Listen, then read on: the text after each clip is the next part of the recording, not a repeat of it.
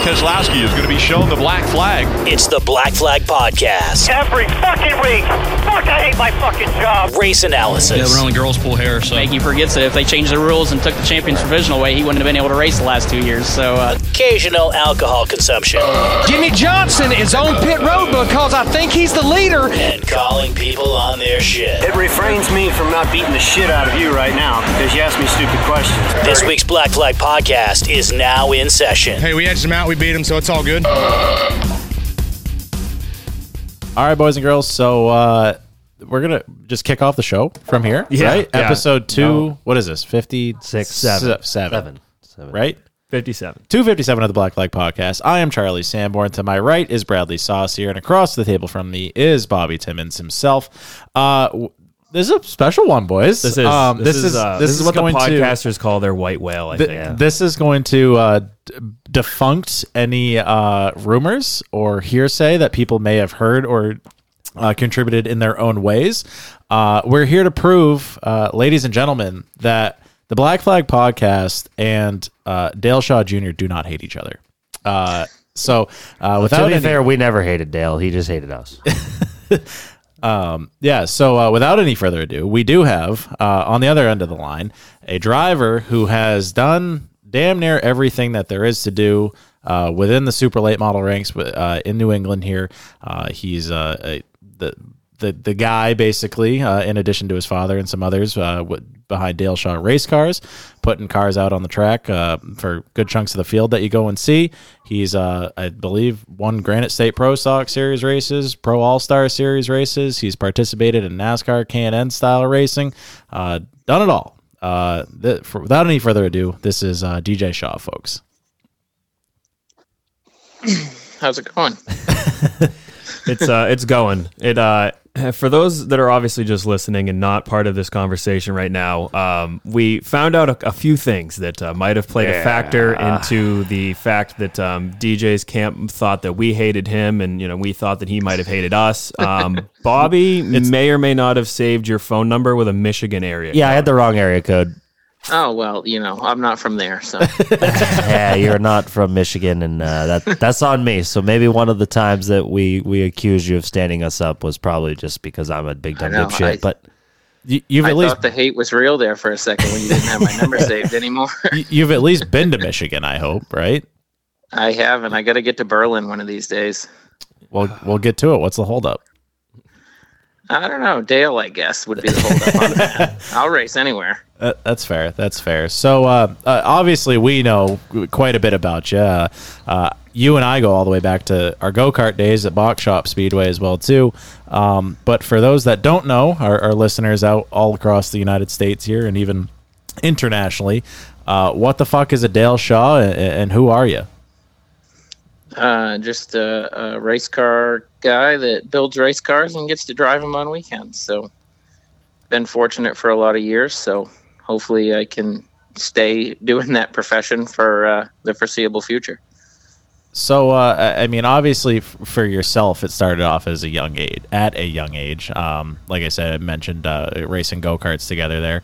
But it doesn't start with that, I assume, right? Your dad is Dale Shaw. That's a pretty big name around here. So, how does this whole racing deal start for the family, and how do you eventually end up with a steering wheel in your hand?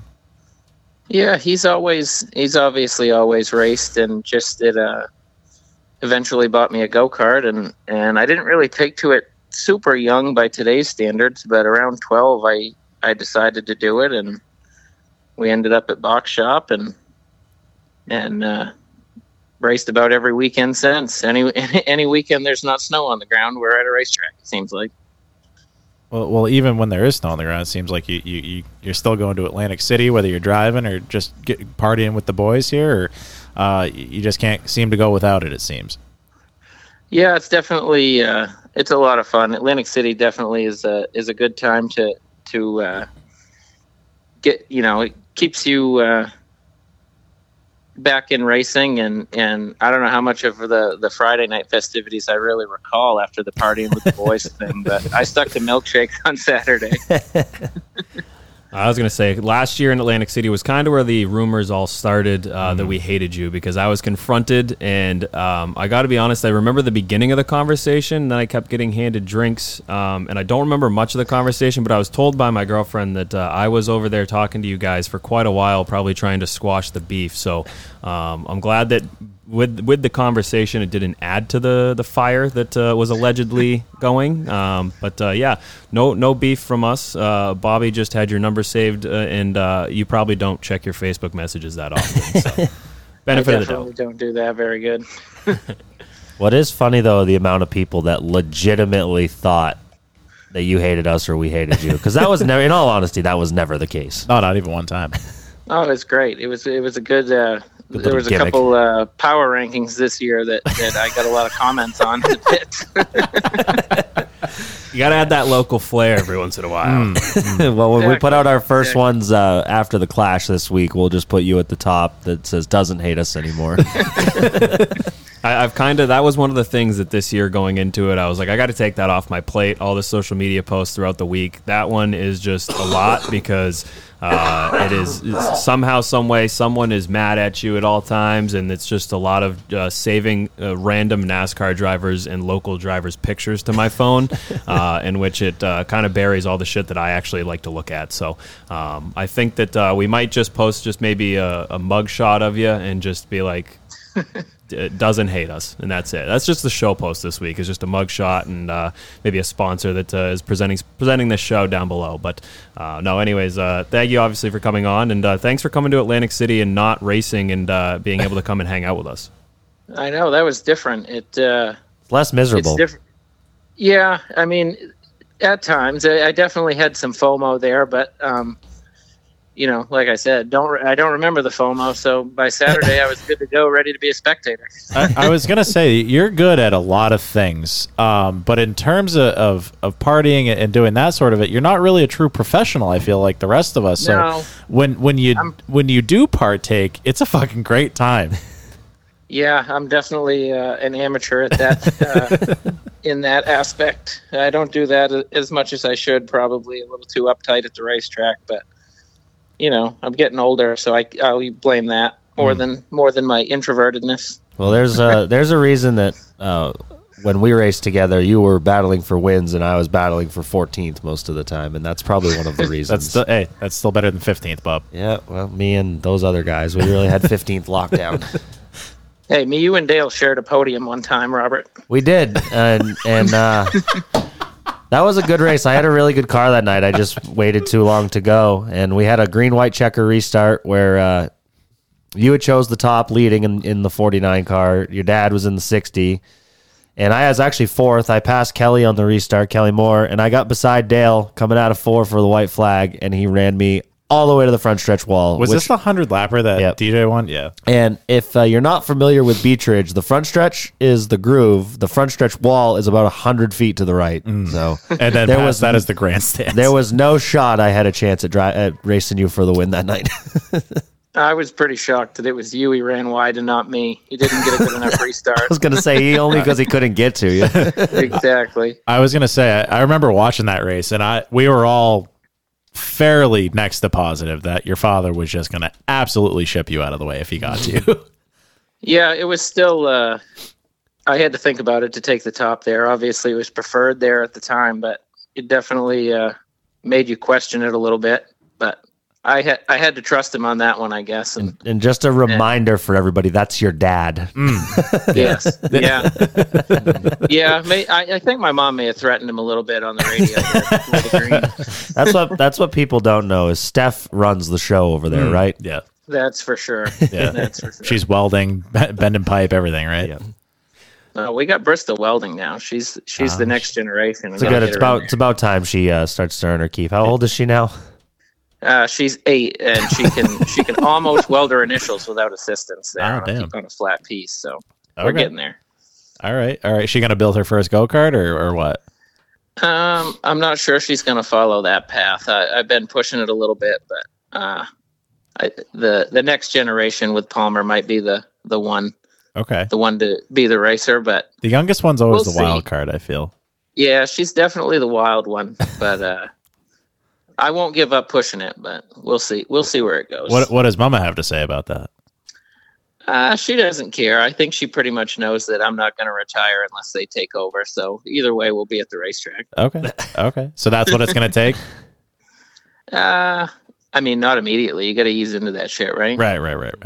you can't just go the cold turkey. That's how you hurt yourself.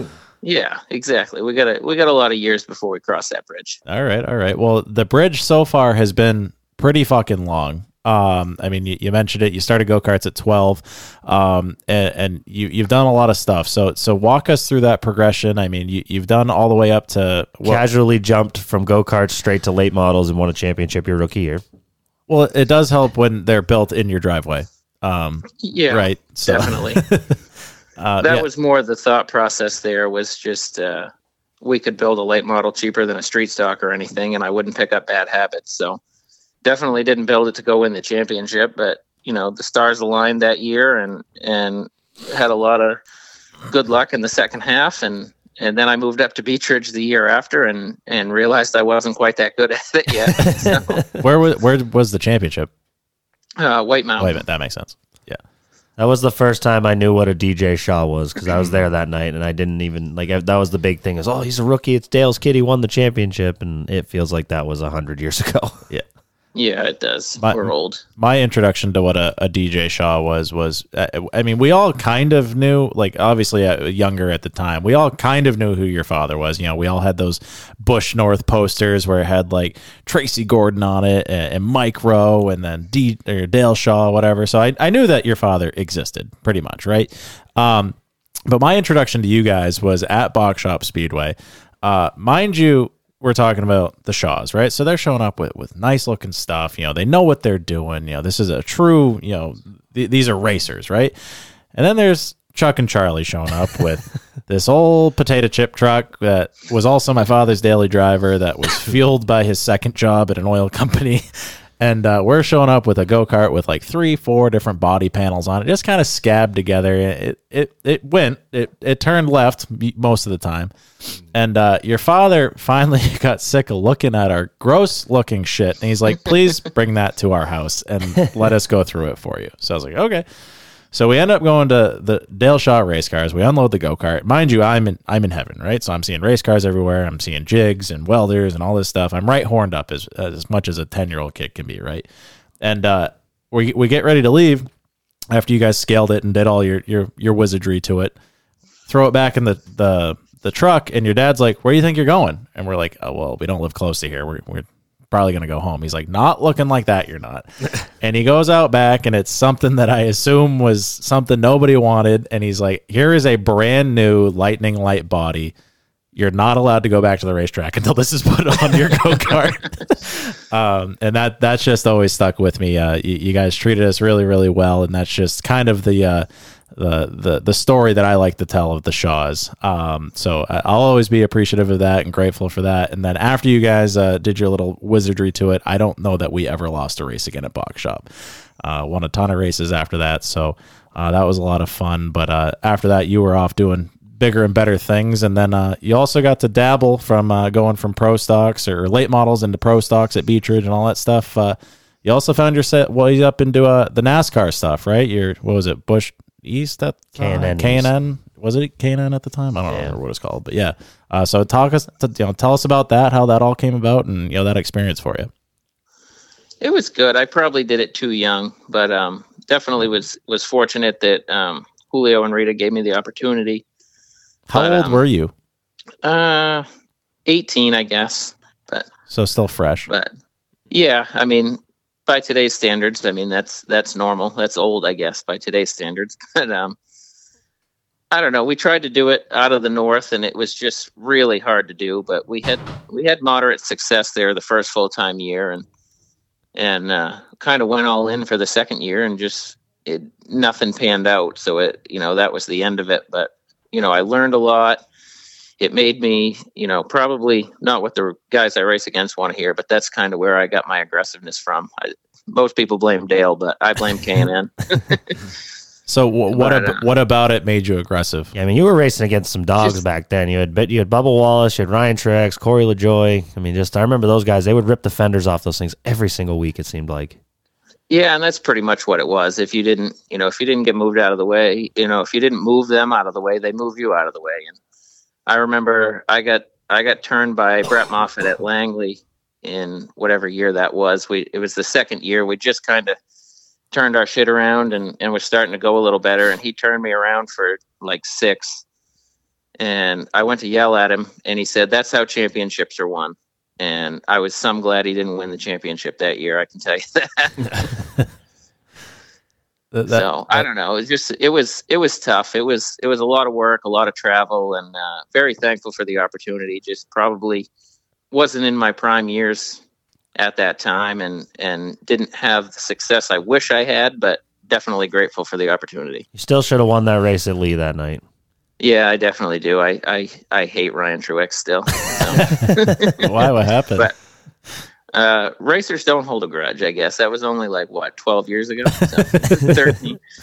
But no, I just it was kind of cool to race Lee with the K&N cars, because people that boo me at a pass race, or Eddie, they all cheered for us, and we were the guys, and we were up front, and people paid attention to what we were doing, how we drove the track, and just it was going to come down to me and him. And Ryan Truex decided to spin me out instead with 6 to go. So that would have been my one shining moment on the K&N series, but there it went up in smoke. So I'll never forgive him for that one, I guess. Paved the way for Bubba Wallace to win, though. It sure did. With his fifth place car he had that night. He did. He made a good 3-wide move to body slam the 00 and get it done. Your K&N series, sorry to cut you off, Charlie. I got a good little interjection here. Your K&N series led to the one and only time that Bobby Timmons was employed by DJ Shaw Motorsports, and that went really well. That was great, wasn't it? Yep, I tore the left front off and smashed it into the body and wrecked the thing all to fuck, and had to pay DJ money to fix it. Oh, good. Yeah. I kind of wish you had just stayed home and raced that weekend, because I was having more fun hanging out with you that winter than driving for you. That was a good time when the Victory Lane days, man. That was a lot of fun. We were racing indoor go-karts at Victory Lane back in the day, and I had gotten out of it. I never actually raced on the Coke syrup stuff, but then when Jim Lafford bought it, they Coke syruped it that year, and DJ came to me and Bradley Babb at the time and said, we're going to Greenville for the K&N race. You want to drive our go-karts? So me and Brad show up. These go-karts hadn't lost a race all winter. They ran 1-2 almost every race, I think. So I'm like, I got this in the bag. And me and Brad sucked. I sucked. Stove the thing, all the dog food, running 4th. I think I got lapped. It was a whole fucking disaster. Probably by 10-year-old Barker too. He was so.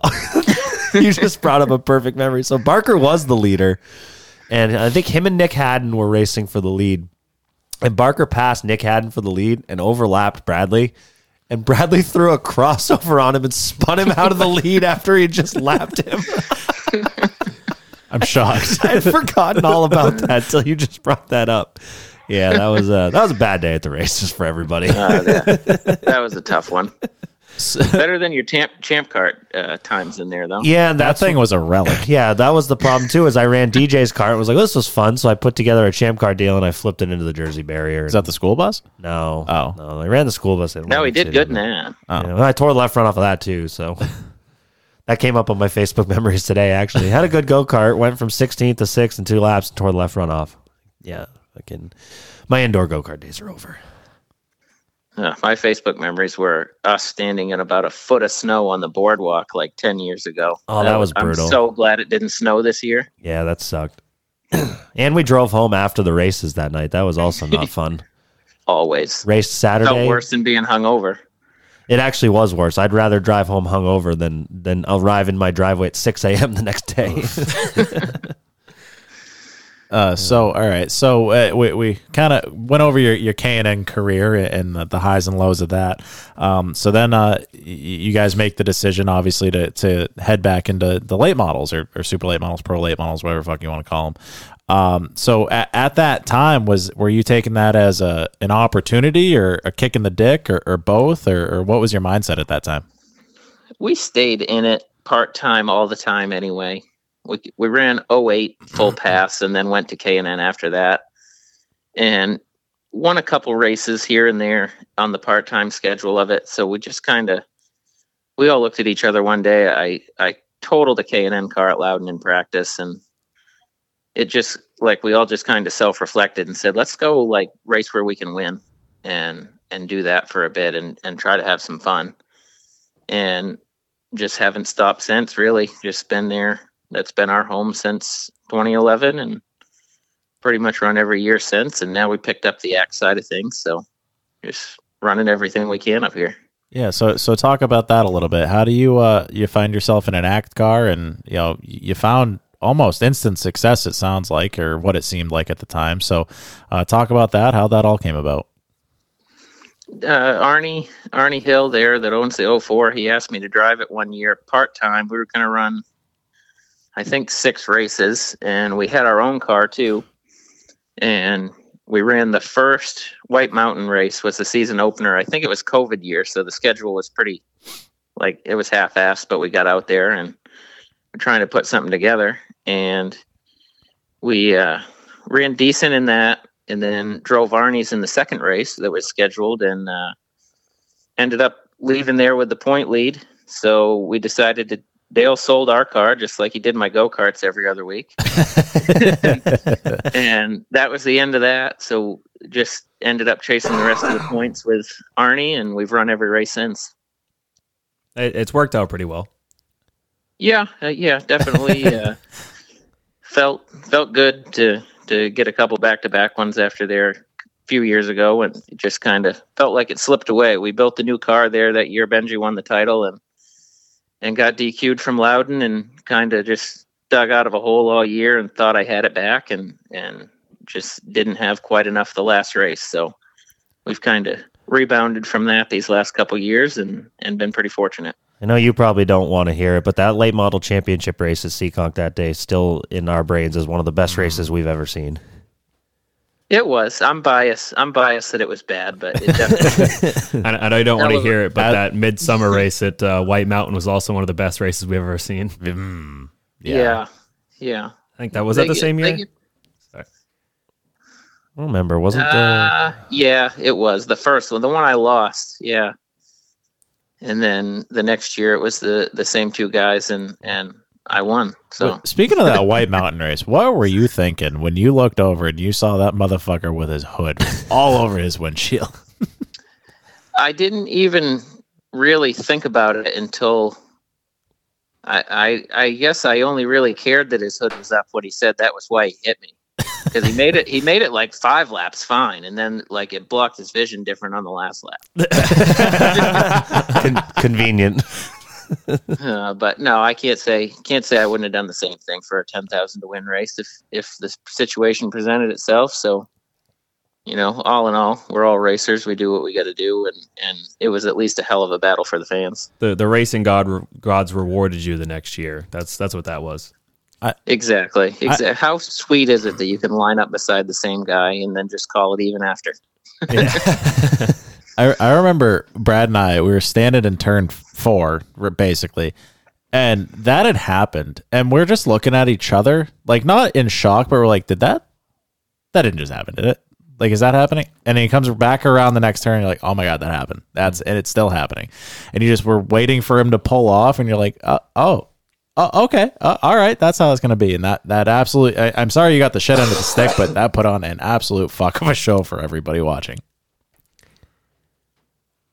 Yeah, well said. Good talk. I mean, I understand. Obviously, I have nothing to say there. We're kind of hyping some other guy up, but that was a tough year. I mean, but him and DJ both put on an absolute fuck of a show. That's why he didn't answer, because he wasn't there. He hung up. I guess he lost service. Yeah, it does look like we lost service, maybe. He also lives in Center Conway, and there's no service there either, or North Conway. One of the Conways. There's East, West, South Conway. There's says I have a lot of shopping centers. If you would have just hung up on us, it would have been perfect timing.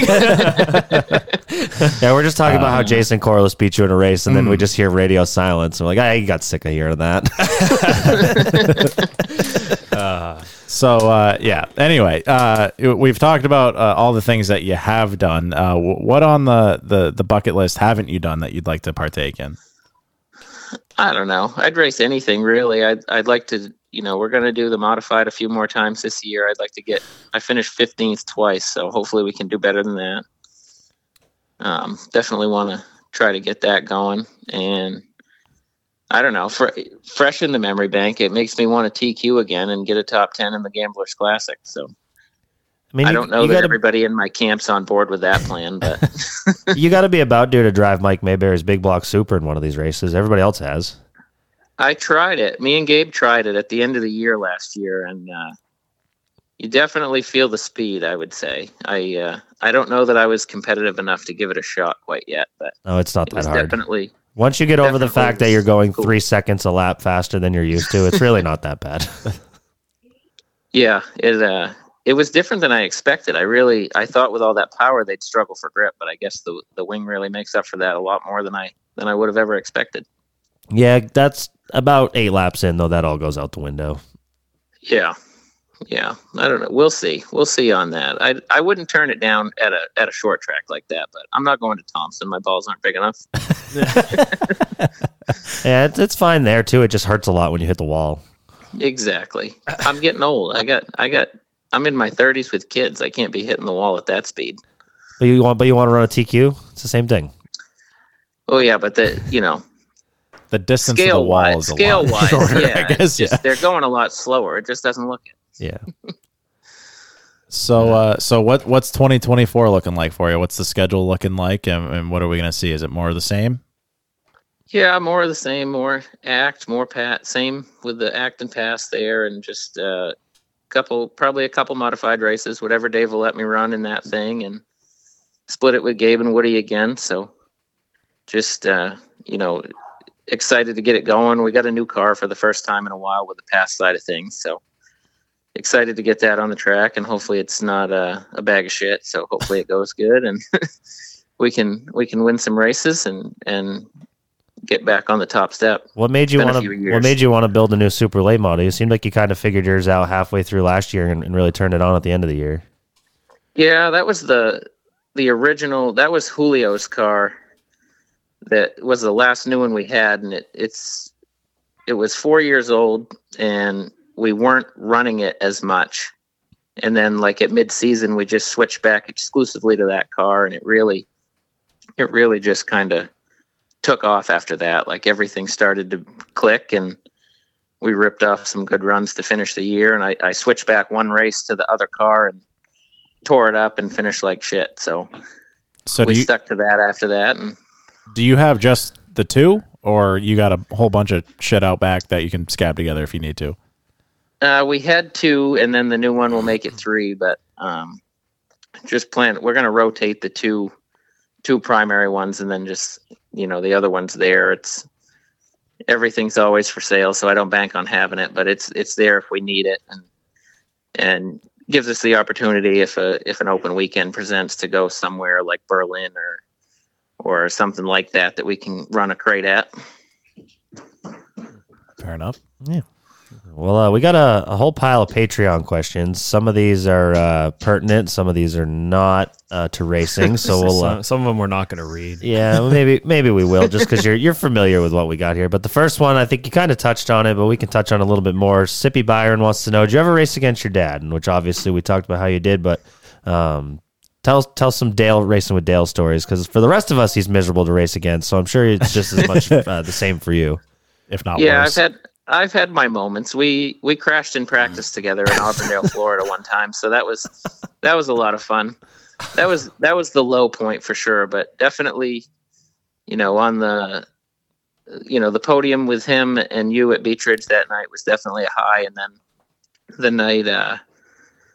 night I won the championship at White Mountain, he won the pass race that night, controversially, surprisingly, but he got it done. So that'll always be a special memory that we won on the same night like that. So it definitely, that's the big one that sticks out. He didn't race a ton with me, just on the crew side of things, he kind of raced the Pass Mod or Oxford Weekly or something like that. So I forgot about that. We didn't have a ton of overlap, but the moments we were able to have out there were pretty good. He blames me for his early retirement. He said that I caught him to lap him once at Oxford, and I was leading, and he was 16th, and he knew he had the same thing, so he figured it was time to be the crew chief.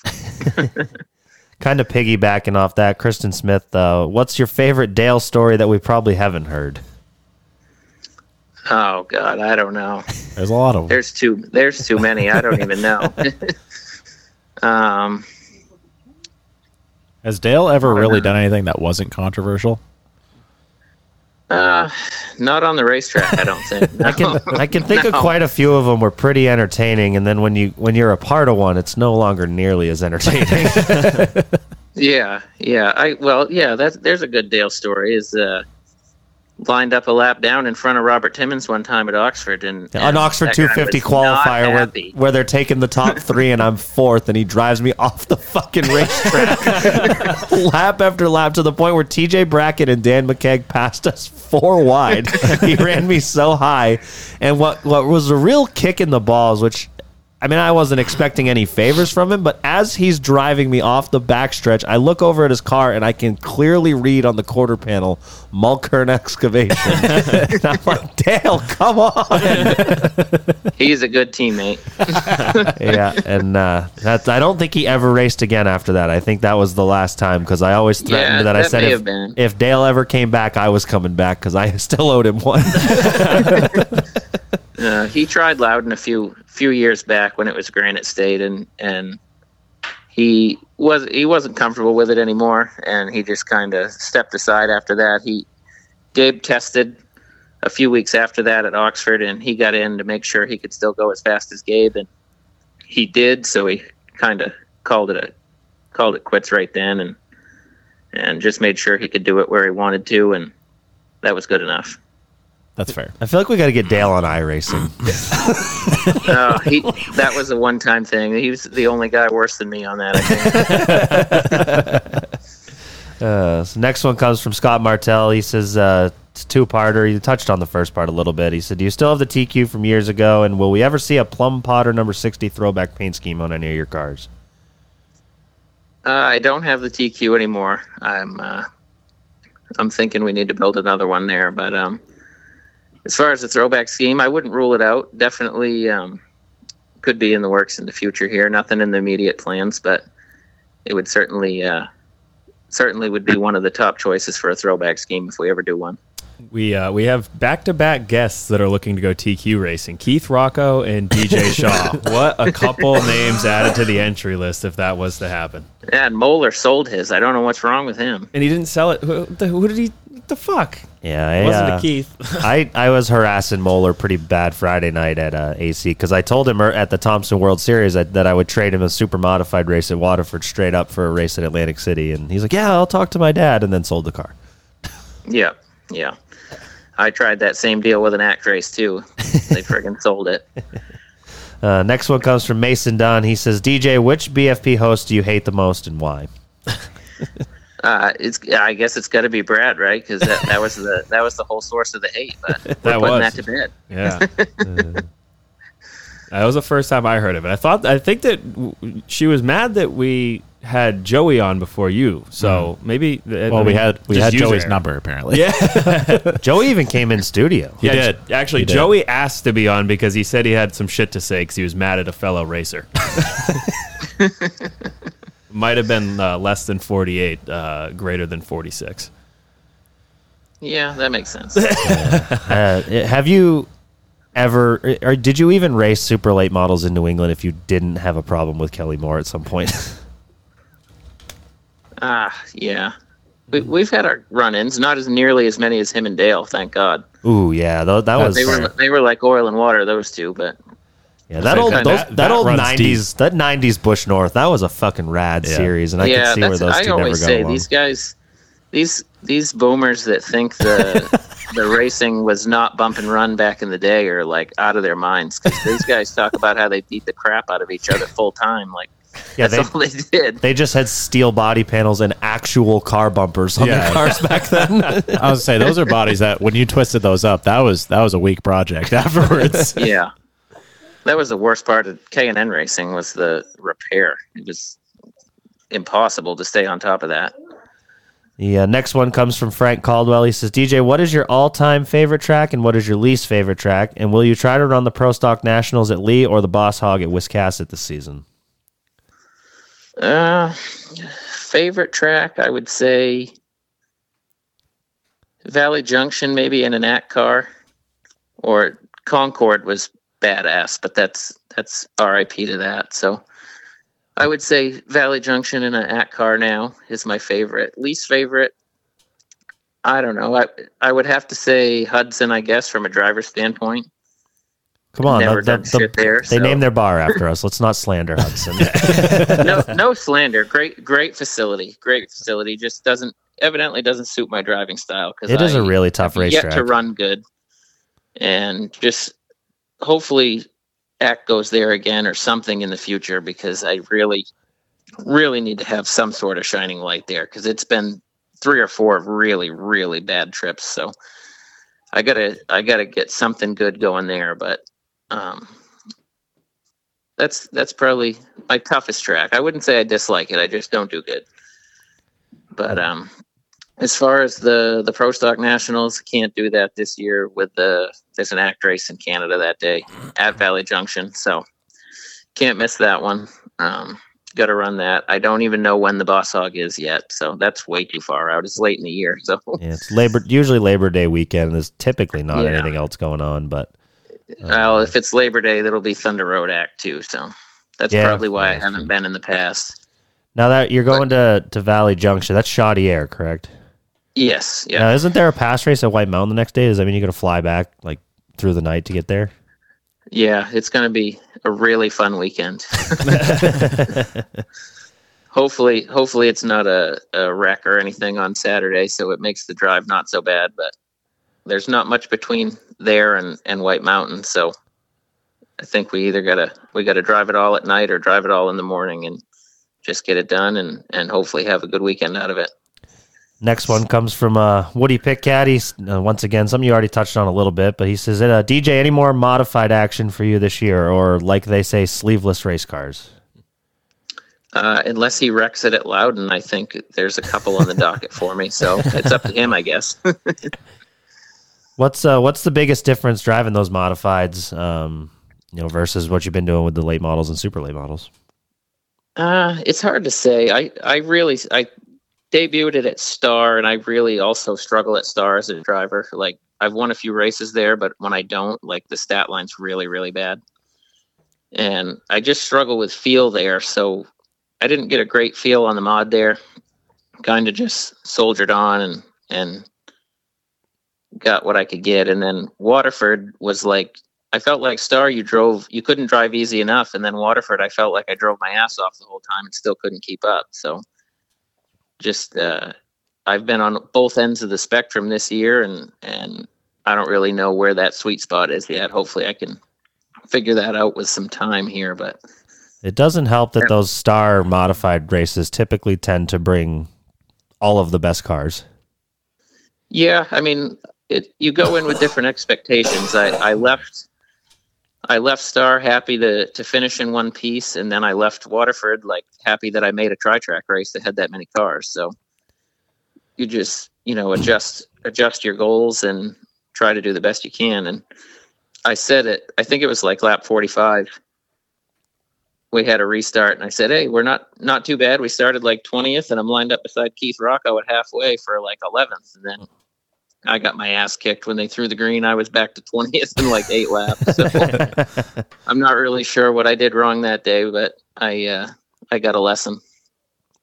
Well, the last Patreon question we have for you, you don't have to answer if you don't want, but it's from Liam Flynn, and he wants to know if it is poop lube. I wouldn't know, I guess. It's specifically for you, for whatever that's worth. Yeah, that was the one that when I read it, I was like, well, that's certainly something we're not going to ask. But as we do on this show, Sometimes you just got to. Well, we'd be doing a disservice to our beloved Patreon pals that pay money to ask questions like that. I just gave you the out saying you didn't have to answer if you didn't want to. There you go. If they want to know, you got to give them some answer, right? Yeah, that's true. Well, shit.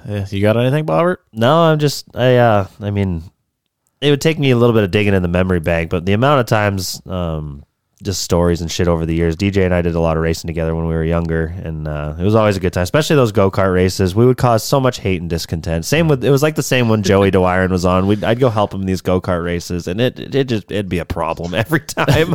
We'd usually run up front and most of the time won, but we had some good times over the years for sure.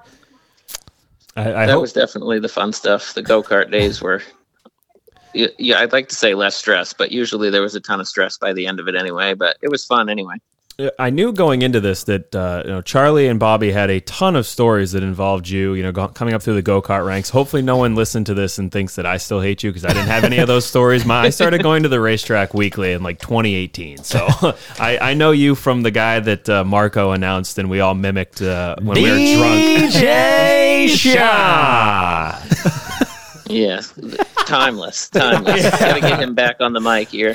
Oh, 100%. We were I all think Open pretending Trailer beat us to that. We were all pretending like we had mics when we were drunk in the camper lot later in the night. That's how I first got introduced to you, and I have been a fan ever since. So hey, we got to squash the beef, and this show will be called No More Hate. So Perfect. I'll show up to the first race at Hickory with the BFP hat, and we'll put it all to bed.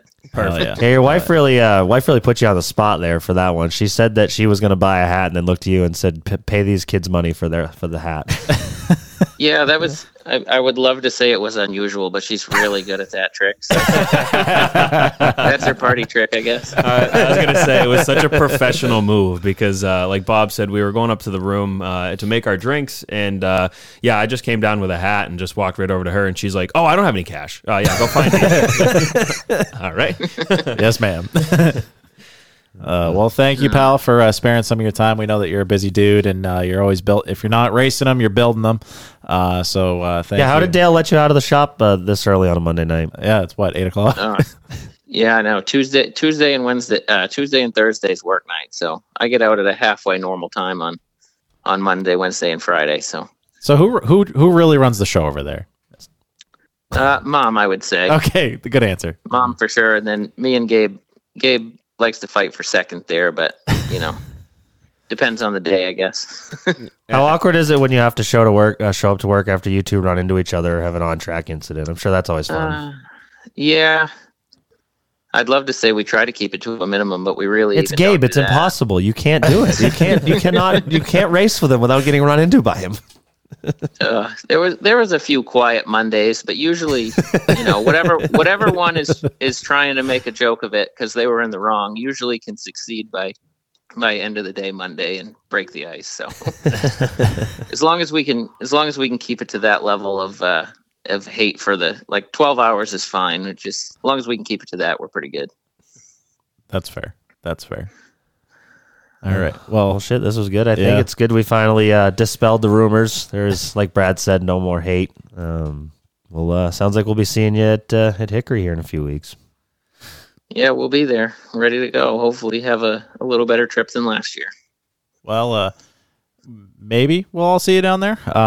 When that happens, just don't suck and keep doing what you're doing, pal. We like watching from afar. Thank you, guys. Thanks for having me on. Appreciate it. See you, pal. There you have it, folks. DJ Shaw no longer hates us. No more hate. He actually still might. We don't know. Did we ever ask? He actually might hate us more. He definitely would have if we didn't figure out the fucking chord at the beginning of that. That was brutal. Before we started recording. So this has happened now twice, and it's only been with Matt Caprera and DJ Shaw.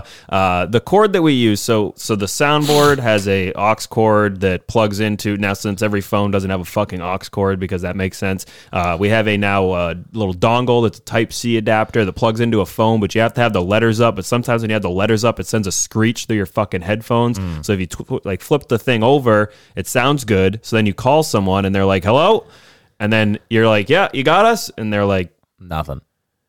Yeah, And so then we finally turned the fucking thing around. We're like, you got us? They're like, yeah, we got you. Like, all right, cool. And then fucking the last time it cut out, and then I called, and my fucking like signal dropped. It was like 4 times that we had to call to try to get that one to happen. And I honestly thought, if I was DJ, number 2, I probably would have just been done. I would have been like, you know what? Fuck them guys. I'm doing that for them. But no, I don't think he hates us, because he did buy the hat, and he said he's going to bring it in his carry-on all the way down to fucking Hickory. But no, actually, it did just make me think. We have interviewed DJ before. We have. We interviewed him for Speed 51. And it was Charlie and I, and we were down at Hickory even. So after my illustrious super late model debut, running the Eastern Running 148 and wrecked, we got to interview him afterwards. Yeah. Charlie joined me with the Red Cup parade around the pit area. I needed to be drunk that day. Yeah. It was a lot of fun. But no, did already copped a hotel room for Hickory. So hopefully I'll be down there, and I will have my DJ shop foam figure. Status pending. Yeah. Well, there's a whole bunch of other Patreon questions. Did we do anything fun this weekend? I didn't. Did you clash? There was a clash. That was dumb. Yeah. Talking clash, I feel like it was just, and I don't know what the right answer is, and maybe they did do the right answer, but I feel like the whole moving it to Saturday and this, that, the other thing, it was just such an unnecessary fuck show the way that they. It was the only way they were going to get the race in. They'd be doing it. They'd be doing it 3 days from now if they didn't. I get why they did it. It just sucks that like the fun part about it, the heat races, the qualifying heat races, fucking all the entertainment, everything. Yeah. It was just they just had to be like, well, fuck it, run the. Which I mean, listen, we've all been a part of a short track program where it's like, hey, no heat races, no intermission. You get just your feature tonight. It's either that or we don't race. So I get it. It just. That race is already so strenuous on the teams, and I think it was Brett Griffin tweeted, a lot of those teams are already hanging on by a thread. Right. And then you drive all the way out to the West Coast, you bring a short track car to run 3 hot lap sessions. Right. And then you're right back in the box. Yeah, because they all got, 3 8-minute practices? I think that, you got 3 practices. The last practice was group qualifying, which was cool, like, in its own sense, because there was drama and build-up, but it was like, oh man, is Josh Williams going to make it? He's not. And that's it. Mm-hmm. I mean, there was a lot of guys that didn't make it, but going all the way back to when they moved the race to Saturday, which is kind of unprecedented. You don't really see them moving a race a day earlier ever. Obviously, this is an exhibition race, a little different, but I just so much as fucking sent the Bob Pockrass post out on Facebook, and all I said was, really sucks for the people that had tickets for tomorrow. Oh man, or like lit the fuck up. Not even like I didn't even say that. I said like the people that bought tickets are going to be happy to hear, like to see this, because they said that it was going to be free, and everyone is just like, check the fucking weather, you dipshit. And I'm like, I wasn't saying anything about them getting the race in tomorrow, dude. And you're like, we weren't going, dude. Yeah, I'm like, where'd that kid come from? I don't know, but hopefully he's still with us. I did body bag him in the next rude comment he made. Yeah, he got ratioed pretty hard, which was great. No, but like you would have thought that I said like, this is a stupid fucking decision. Why are they doing this? Like every single person's like, it's gonna rain, it's gonna rain, it's gonna rain. It's like all I said was the people that bought tickets to go see fucking MGK and the other 8 performers that they had that I've never heard of in my life. Like they're not gonna see any of that. They're not gonna see the heat race, or obviously the heat races were gonna be Saturday, but they canceled that. So like. The people think of living fucking 4 hours away and being like, "Oh, we're gonna go to our first NASCAR race tomorrow. We're gonna leave at fucking 6 a.m." I just think about people that like bought plane tickets that were gonna like I don't know. Well, and then might have had. And then another point that like I saw brought up, I believe it was Amy from Chasing the Checkered brought up. People are quick to point out that they didn't fill the fucking 60,000 seat stadium. No shit, they haven't yet. But how many hours before the race did they change the time? 4, 5, 4. Yeah, I don't know. If you lived 2 hours outside of LA, it'd take you 5 hours to get to the racetrack because it's gridlock traffic once you get to LA. So like I thought they showed highlights from the previous year. The crowd looked the same to me.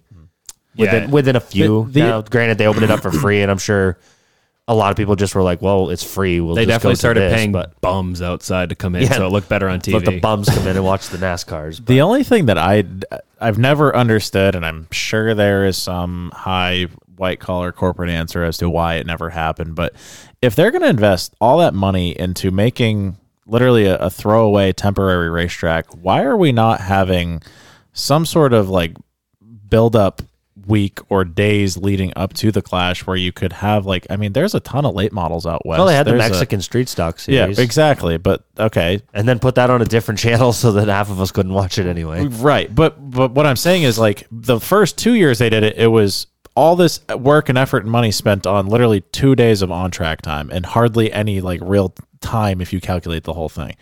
This was the first out of the 3 years where they introduced another series onto the racetrack. It's like, why is this not being utilized where it at least like make some of your money back? Like, I don't. Side note, can you imagine being a bum and like shitting outside for weeks and all of a sudden they're like, hey, come on in the Coliseum. You don't need a ticket or anything. And Yeah, it's it's like, all free. oh my God, they got running water in here. Yeah, Holy fuck. You know how many bums they probably let in and were just taking showers in the fucking bathroom? Dude. Taking yeah, four like, baths? I mean, not that they, I mean, if they're a bum, they probably don't have fucking Twitter, but yeah, you see a couple people Whatever. walking in. Maybe there's got to be at least one that fucking didn't have a ticket for Sunday and was like, what are people got going on in here? I don't see any fucking ticket scanners.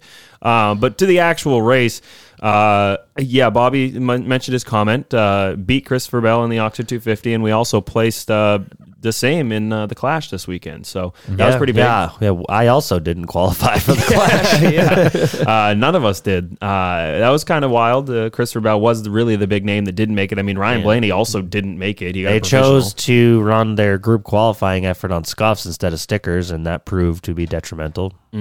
Yeah.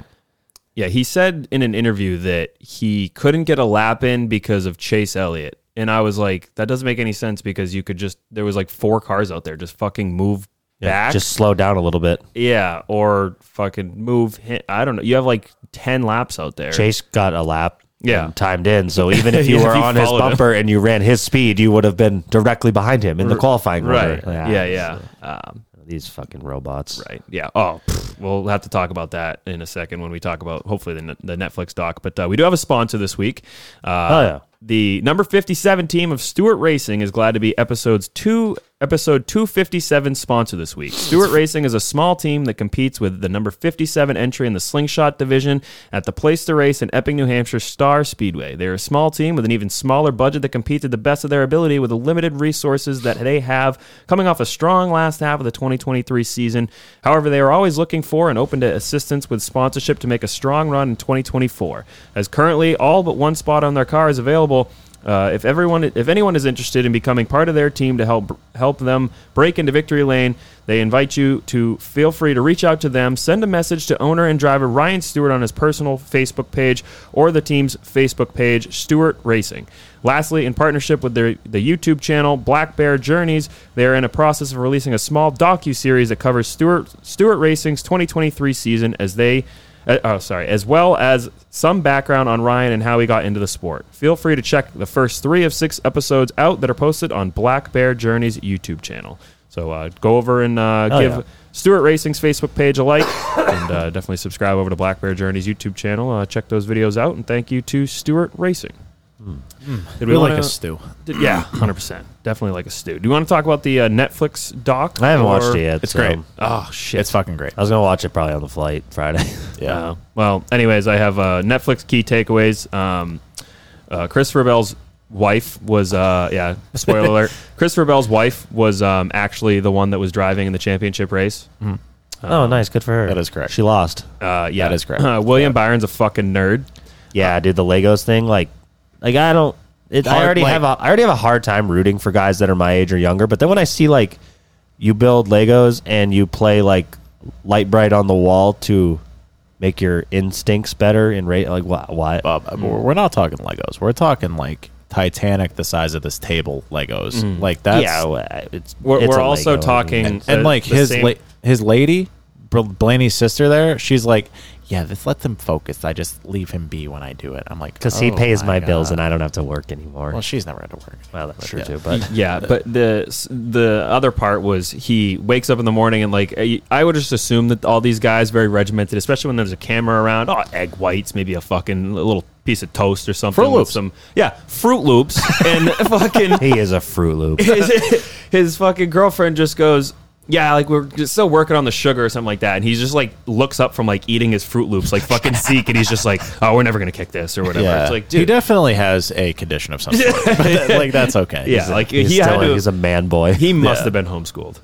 Anyways, did you not see his parents? Of course, he was homeschooled. Yeah, His parents, unless that boy specifically was showing them, they wouldn't even know what way they're going on the racetrack. They're like, "What's a car?" Like, I don't understand. Yeah. I have Denny's ego is so fucking massive, and Love it. Ross Chastain is He the beat your most favorite driver. the most relatable guy since Dale Earnhardt. In quotes, Who's That the was most relatable? That was a Marty Smith quote. Ross Chastain is the most relatable guy since Dale Earnhardt. That may No. be correct. I still don't really like him. I don't buy the whole blue collar watermelon farmer because that's still like a multi-million-dollar operation. Yeah, and he's in the tractor. it's not while a he's small the shit thing. Dale Earnhardt was doing, he made money too. I mean, let's not get Well, twisted here. Okay, so Dale Earnhardt had a farm after he was famous so that he could work for fun.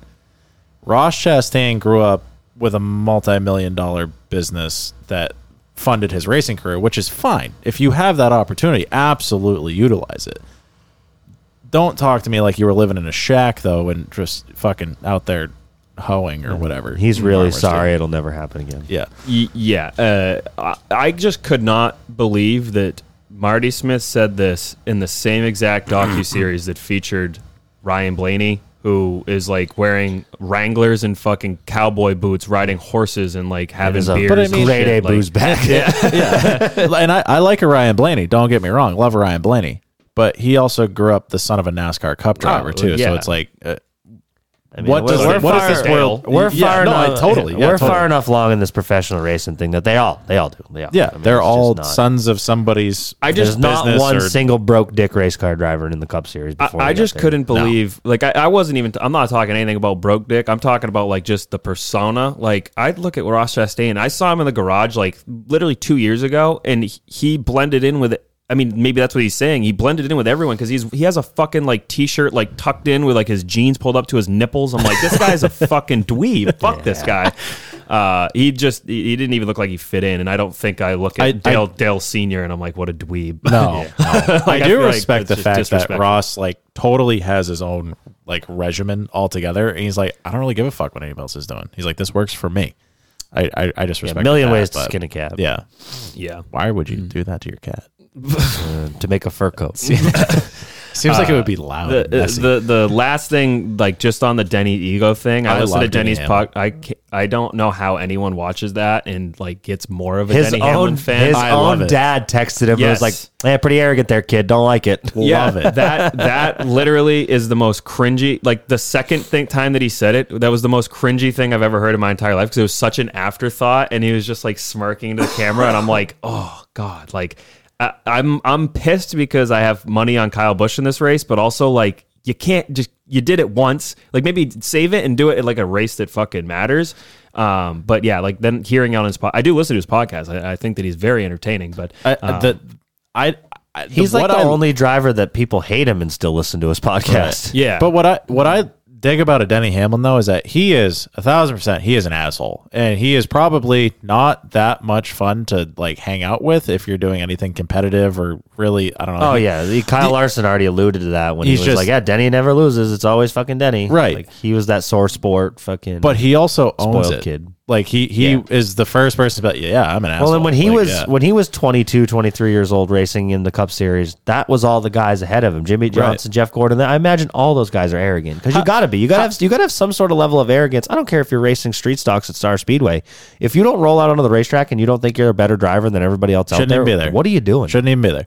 And that Or you that's- can do that, but you're never gonna. You shouldn't expect to win races. That's no different than you and I, Bobby, though. We're like back in the day when we're 13, 14, 15 years old, we're out in the Beach Ridge parking lot on a past 400 weekend, and we're looking up to these guys who at the time are mid-20s, maybe late 20s, early 30s, and they're out there getting boozed up and having a good time and, you know, showing us all the shit that you're how to push the envelope for sure.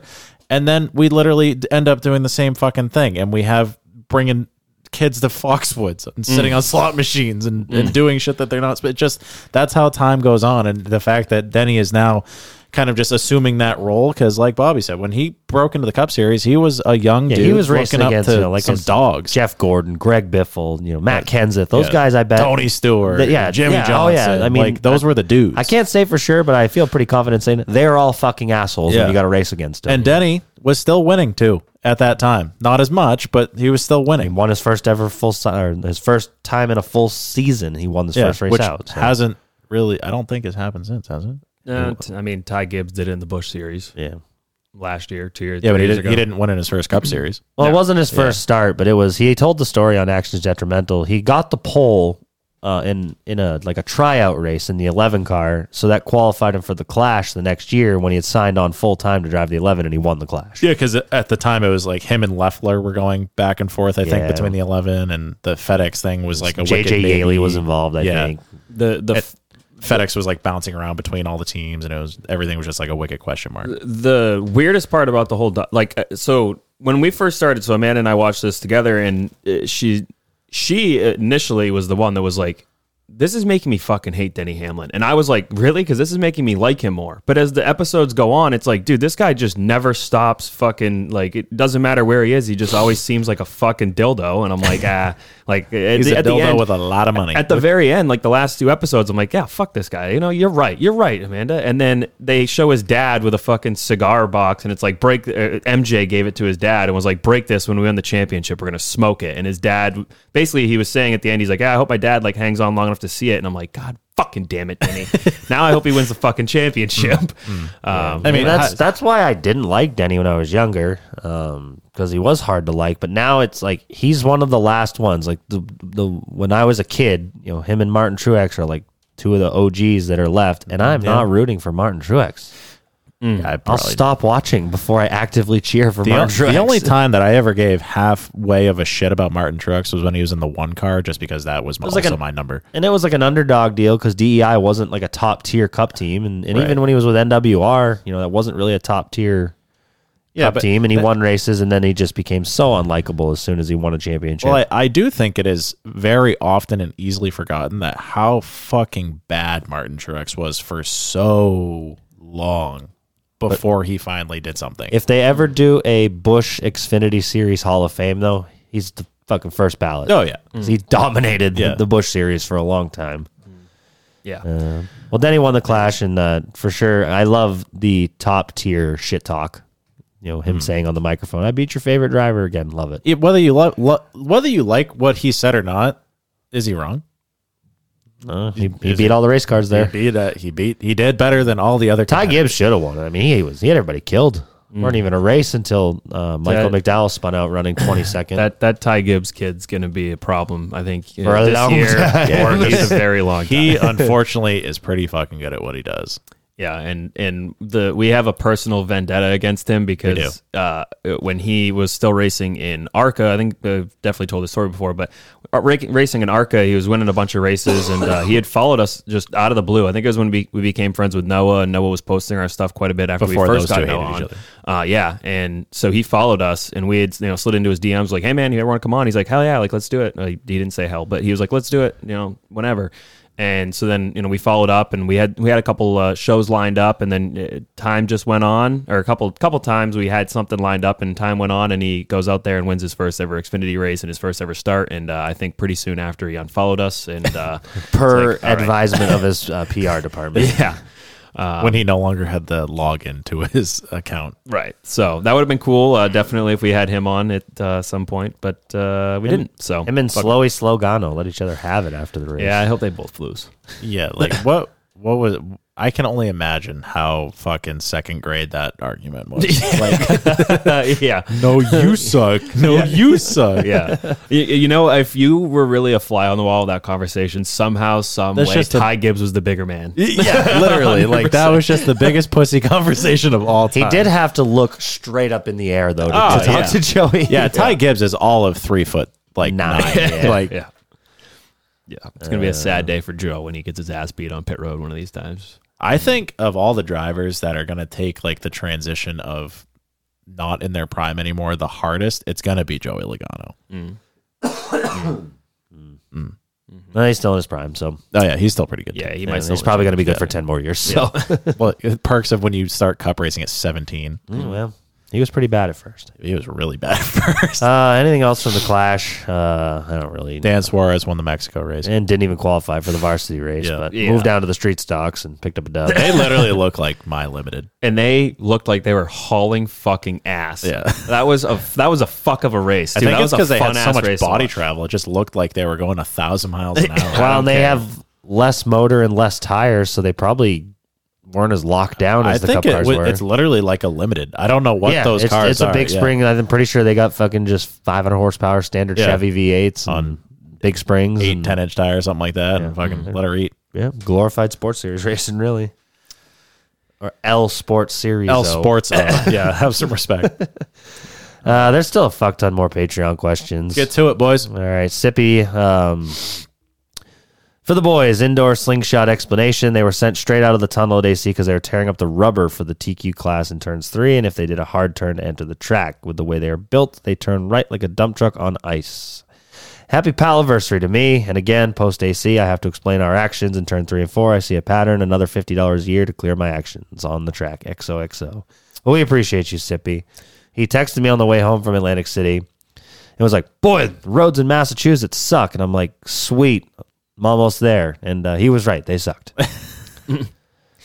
Was that the first one for you? I can't get it. I can't get it to reload. There's two above it, so we'll rip with Tyler P. That was my top one. Tyler P says, "What are the biggest things you're looking forward to in Daytona next week? And is there anywhere near you're trying, and anything new, or I think it's anywhere new you're trying, or old things you're not doing?"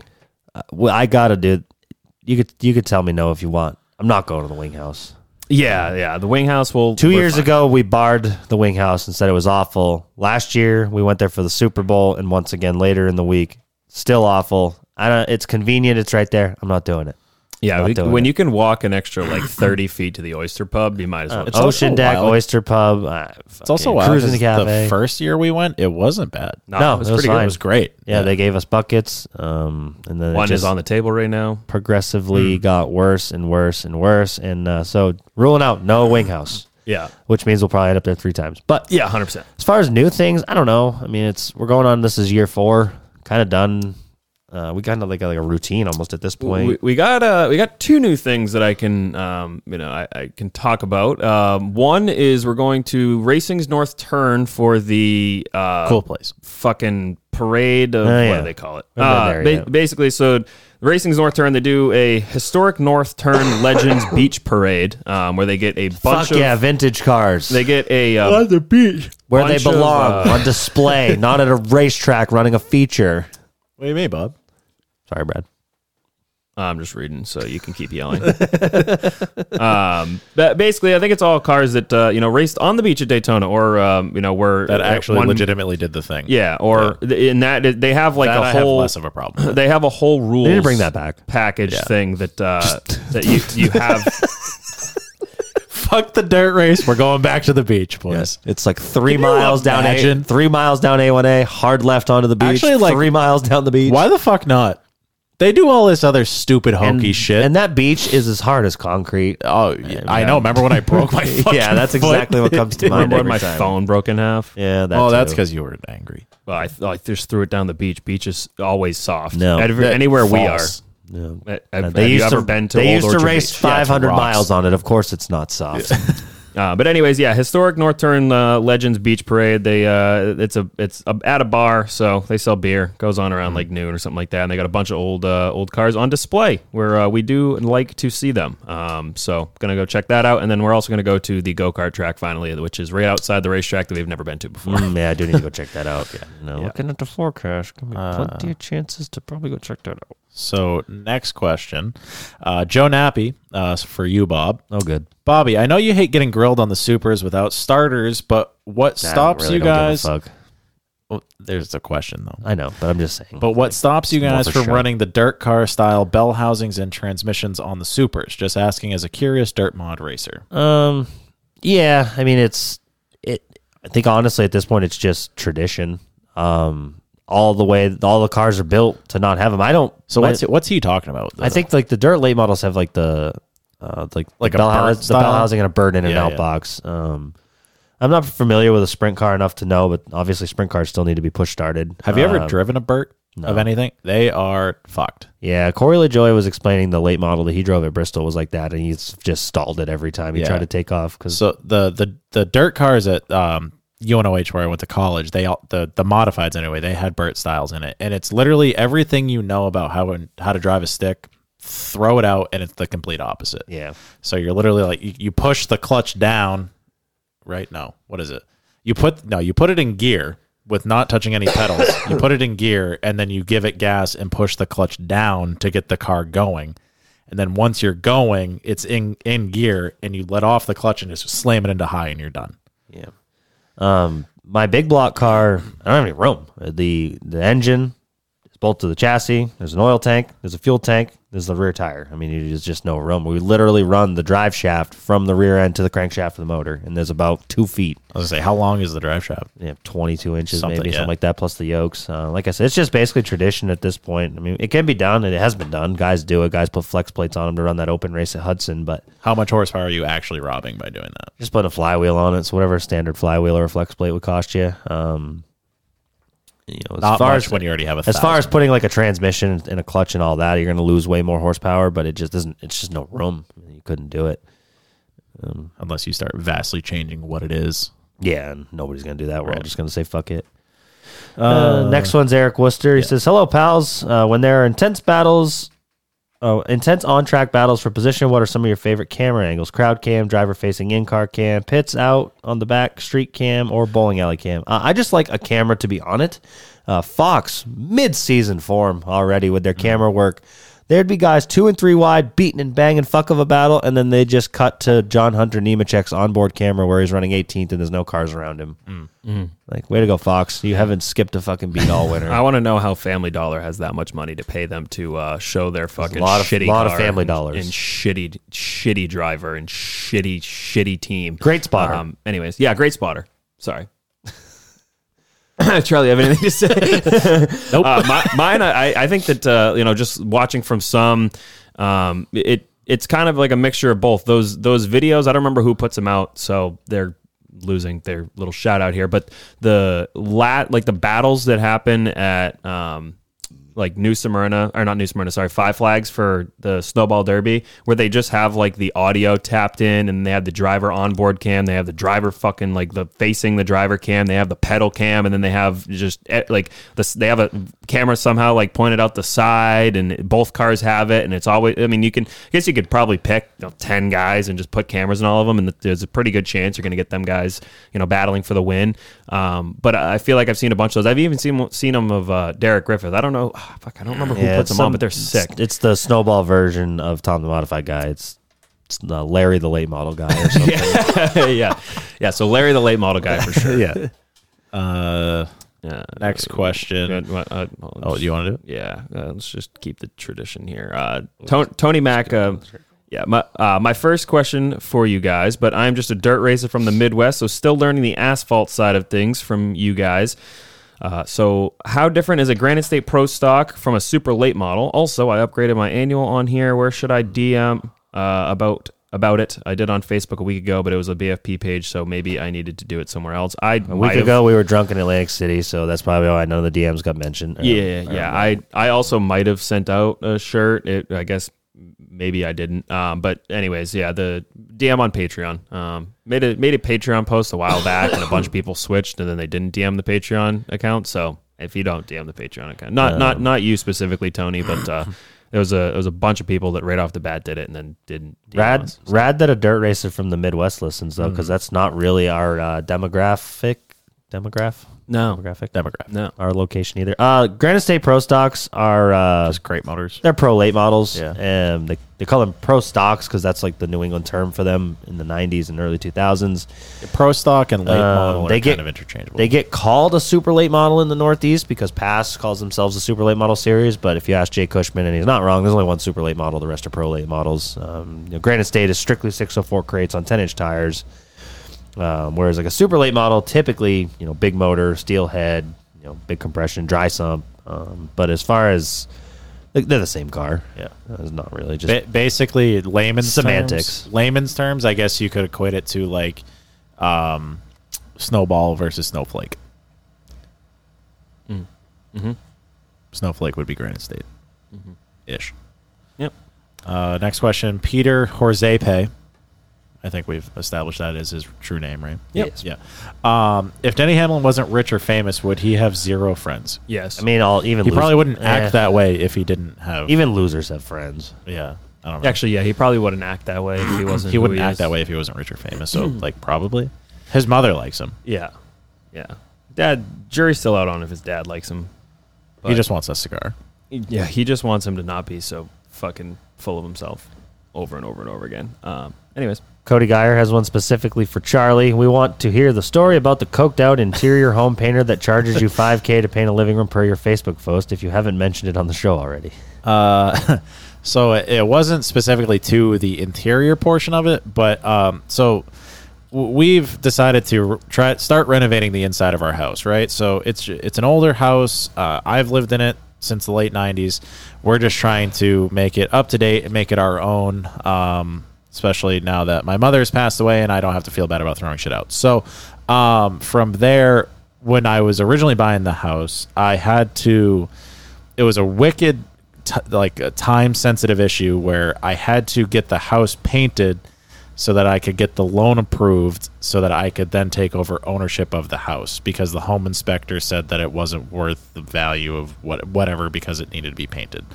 So I had 30 days to get the house painted, which I don't know if anybody's ever had to get their house painted. It's quite a process and quite a project to even find someone to do it. So I ended up getting this backwoods fucking, just like I said, coked out dude that was like, yeah, whatever. The problem was I couldn't pay the guy until I also sold my father's house because he had just passed away.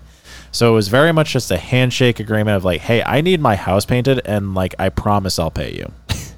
And he took my word for it, and that was the only deal that I could come up with in order to make everything happen the way that I needed it to happen. He charged me $8,500 to paint this house remember when it was 4 different shades of green? To just paint it like a primer gray, so it was at least one color, it was covered. And he also covered half my windows, he covered my trash cans, he covered the garage door, he covered the driveway. The lawn was gray. There was a squirrel that was gray. Part of the porch was gray. They're dead animals. The fucking flower bed was gray, but god damn it, we got that loan approved. So the guy also coked out of his fucking mind every time I saw him. It cost me $8,500 fucking dollars, which in retrospect seems probably too much, but it was the only one it was the only guy that I could get to do anything. And we're upstairs redoing the hallway last night, and I'm just doing all this, and with a 7-month-old baby and how old the house is and what we have to do, I just went to bed afterwards. I was like, I don't want to do it. I was like, we can pay somebody, especially with the color that we picked out. It's it's basically black, which it was terrifying to make that decision. And the first couple strokes that you put up, you're like, oh my god, the house is gonna be black. It actually that's how sick. I felt the first time I dyed my beard. I was like, oh no, what have I done? But once we actually did the whole wall and you got the white trim up, it actually looks sick. And we want to do the whole living room the same thing. But the problem with the living room is I spend just enough time in there, and I have just enough ADD and just enough OCD where if I have one line that's fucked up that I know that I put there, I'm going to just stare at that one line that's fucked up the whole time I'm trying to watch TV. So I just need somebody to paint the goddamn living room. That's where that story comes from.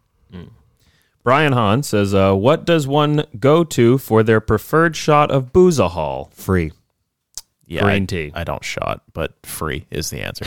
Also free. Green tea, pink Starburst, cinnamon toast crunch, I guess. I don't know. We'll find out this week, Brian. You tell us.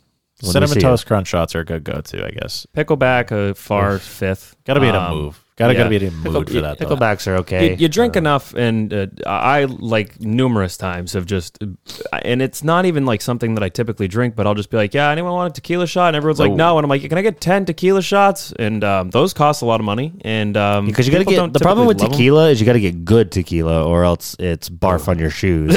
Whereas like you can drink shitty vodka or shitty whiskey and not really tell the difference.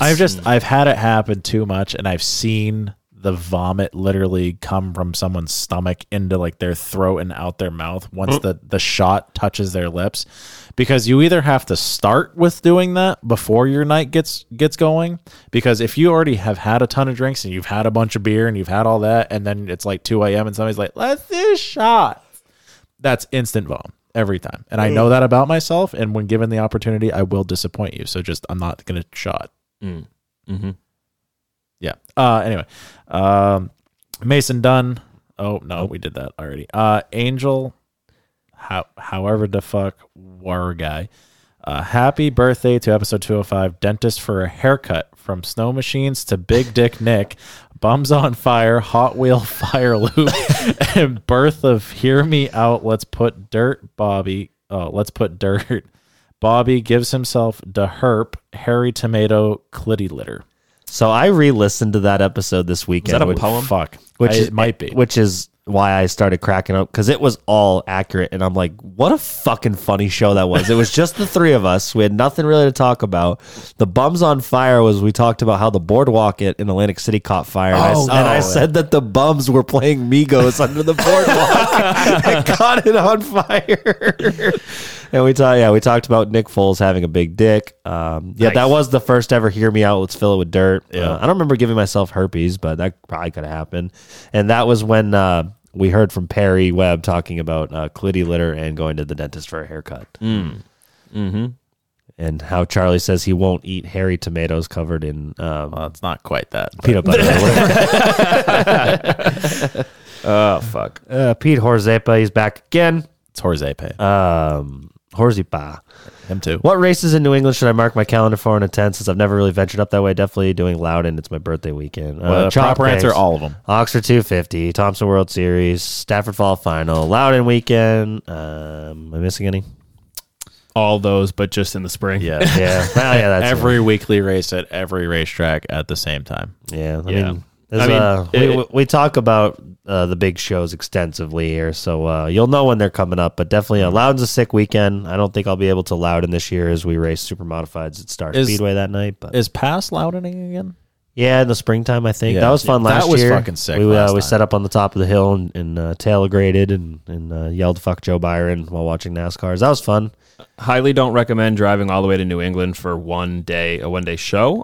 But Oxford 250 would probably be P1. That's number one. Yeah. Other than Loudon, obviously, and then Thompson World Series and or Stafford Spring Sizzler to a close second and third. And we will likely be at all of those. Yeah, definitely. The Cappy says, one, anyone going to Trenton for the indoor race at the end of the month? No. Nah, it's not really our speed or our scene. The Section 8 boys, they'll have that one covered, and I'm sure doing a pass away. But the dirt race at Trenton, it's not our world, not our scene. We don't really know anybody racing other than a couple guys. But and Trenton, also not close. Trenton's gross. Armpit of America, if you will. And then two, is Bobby going to bring his Flappy Bird to Oswego at all this year? Probably not. I already got way too many races on my schedule. If I do go to Oswego, I want to go with a big block car and run an ISMA show. But we're not quite ready with that thing yet. I went to Thompson and crashed going straight with it, so I don't know if we're quite ready to go to Oswego just yet. Hopefully if we have a good solid year this year and we can prove that I don't kill myself on tracks where you go faster than 100 miles an hour, maybe we'll make it. With the crate car, I struggled so badly the last two times I went there. It's just not worth the trip. You know, it's the last time I went to Oswego, you take Thursday off, you drive out there Thursday, you get 2 hotel rooms for 4 guys, you get there Thursday, you practice on Friday, and then you don't hit the track again until Sunday. I spent $2,100 just in hotel rooms just to go out there and get out time trialed by a 15-year-old girl and run 12th and get my shit destroyed. So kind of sour for my own reasons about going to Oswego. Someday, just probably not this year. Shit. Tim Welshans. Yeah. My thing just went back to the fucking top. God damn it. Will you guys have the merch site back up soon? I need a fresh Fuck Yeah Street Stock shirt. Maybe. Rest in peace to the Wish, to the no, so website, I mean. Long story short, we do have the rights to a new website. It's blackflagpod.com, not podcast anymore. If you go to it, it does very much look like a BFP website. It'll say under construction. That being said, we just need literally more than 5 seconds to be able to sit down with the people that can do what we need it to do and make it work and up and running. But we probably should do another run of the Fuck Yeah Street Stock shirts, though, because Tim Welshans, I met Tim when I raced at Lancaster last year, and he perfectly embodies Fuck Yeah Street Stocks. Hell yeah. He raced Street Stocks at Lancaster, and when he came down for the race, he was double fisting Bud Lights. Fuck yeah.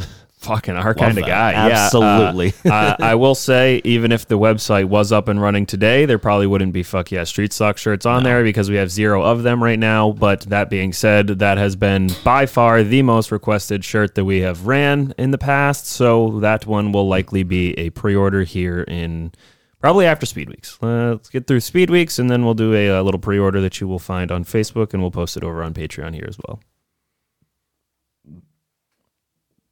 Is it mine again? It is. Yeah, I think so. I thought we were going this way. We are. Yeah. Oh, do you ask that? Yeah, I did. Oh, shit. My bad.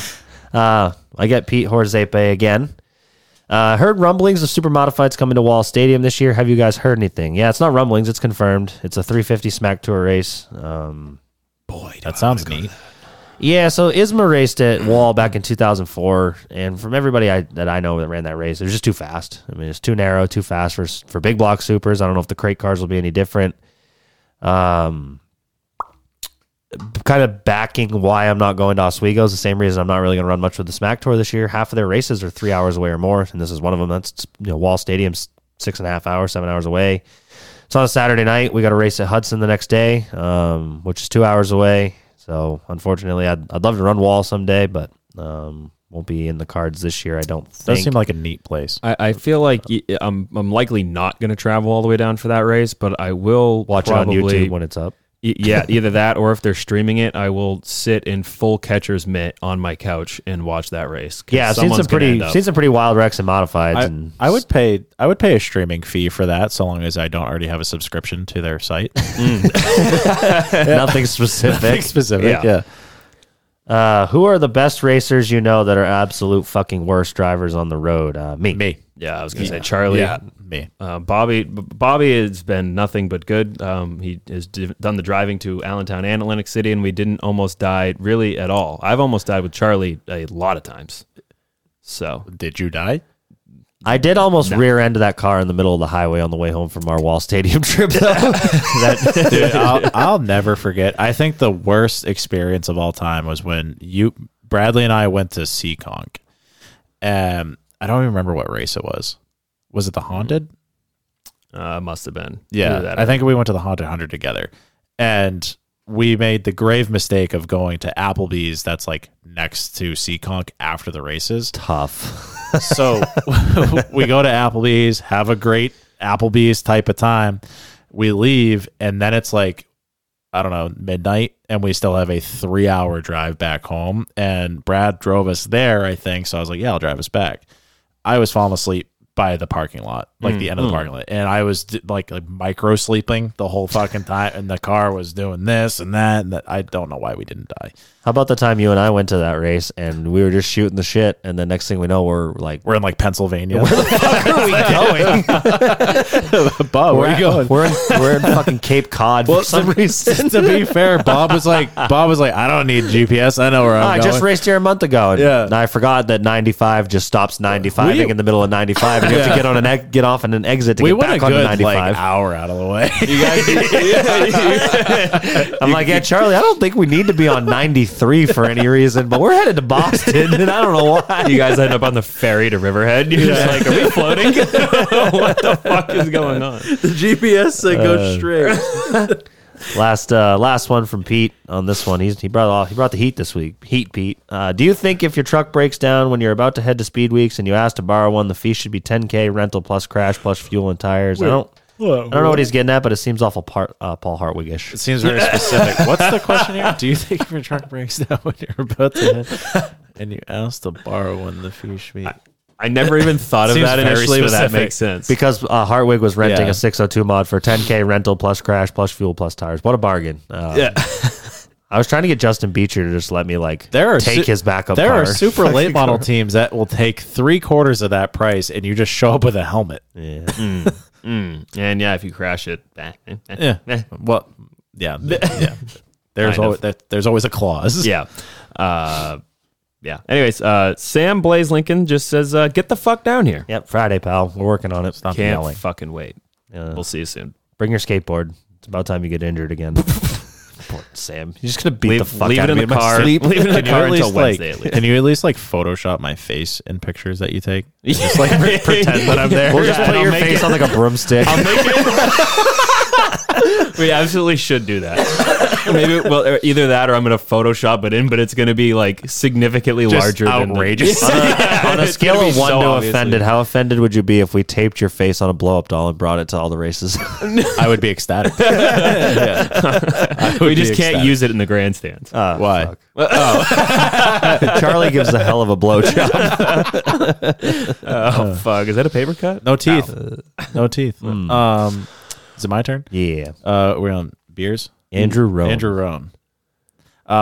Bristol Bush Practice in 2002. Did Mike Harmon save return just Save it. He went through the fucking wall. The car cut in half. or does it not count because Johnny Slaughter helped straighten him out? Video for reference. If you've never... For those that don't know, that video is fucking How do you horrific. not know? That was like the most famous crash in NASCAR. Somebody left the fucking gate open in turn 2 and he went out through it.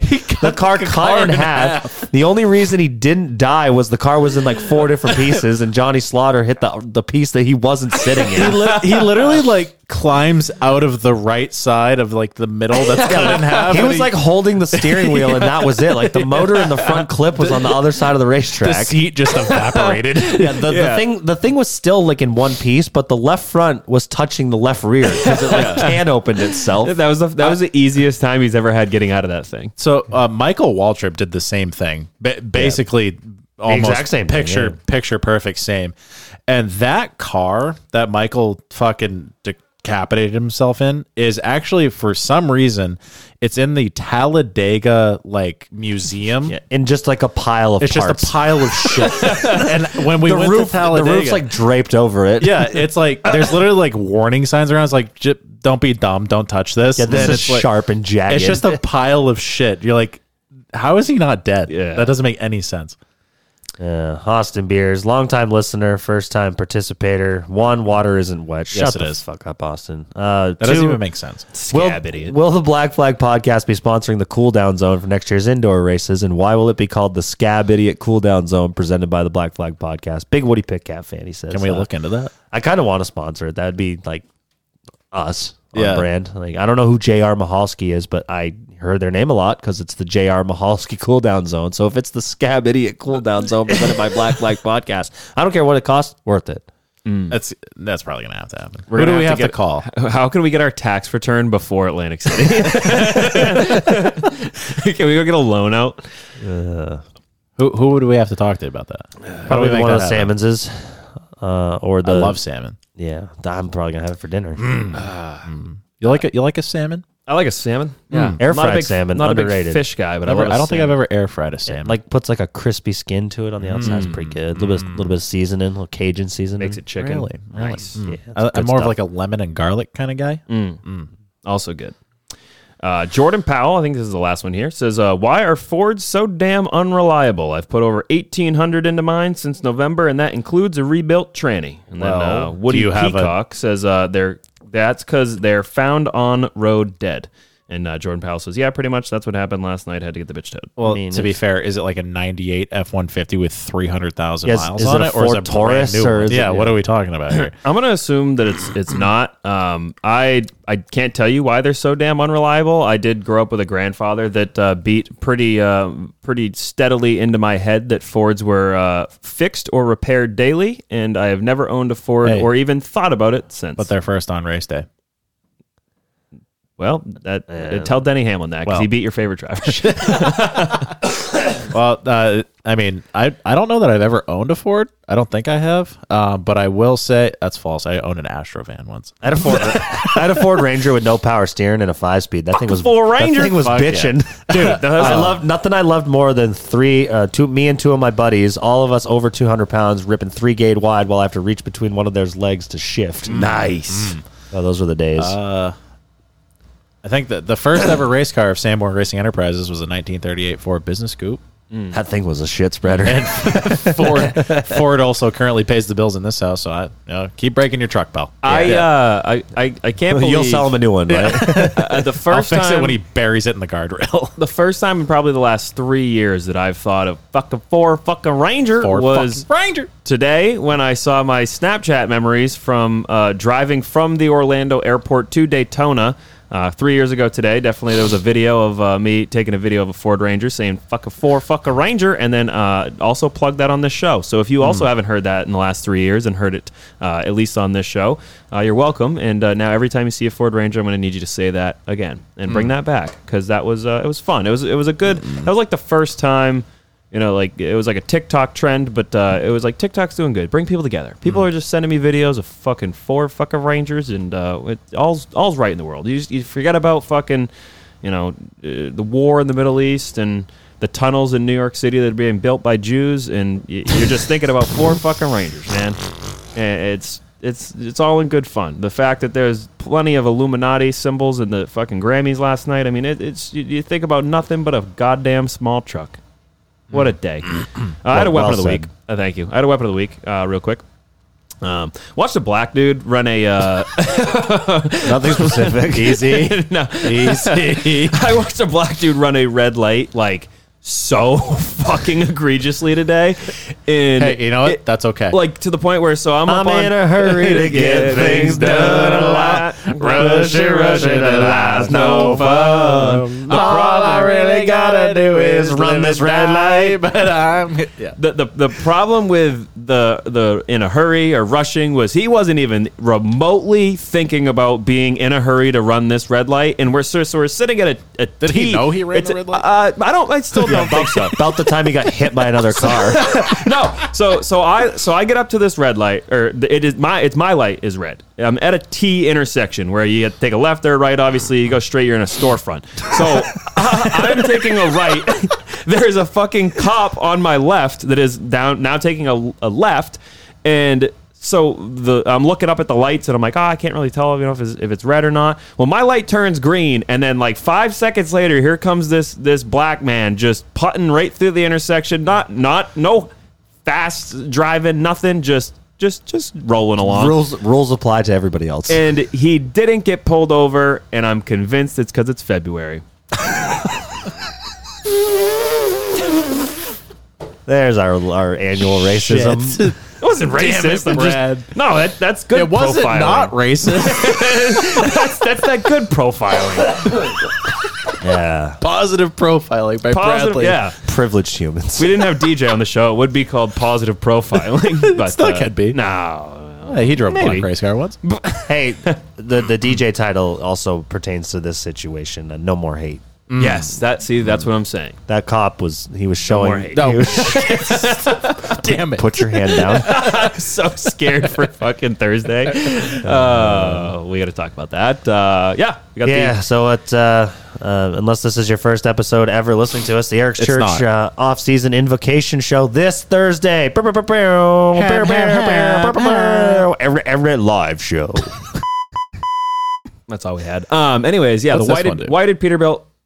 Oh my God. Oh, that's not right. That's fitting. The Whited Peterbilt off-season invocation powered by BTX Global Logistics and Devon Curate Trucking. You didn't even stumble on that. Kicks off I've been fucking. Fuck it. I'm on one. Today, if you will. Kicks off at 6:30 with open trailer trivia. Get there early, especially if you're on the VIP list. I mean, there are tables. Bobby and I will probably be there at 4:30. I'm getting there as soon as Brad picks me up and brings me there. Yeah, so to everybody that it was on the VIP list, I submitted your names to Kenny, the owner, and he's like, is there any certain way you want to group these? And I said, no. So you may be with somebody you hate. You may be with complete strangers. I don't know. Be social. It's a bar. Make friends. Yeah. There is Worst case, Austin Theriault. Move. Go to another table.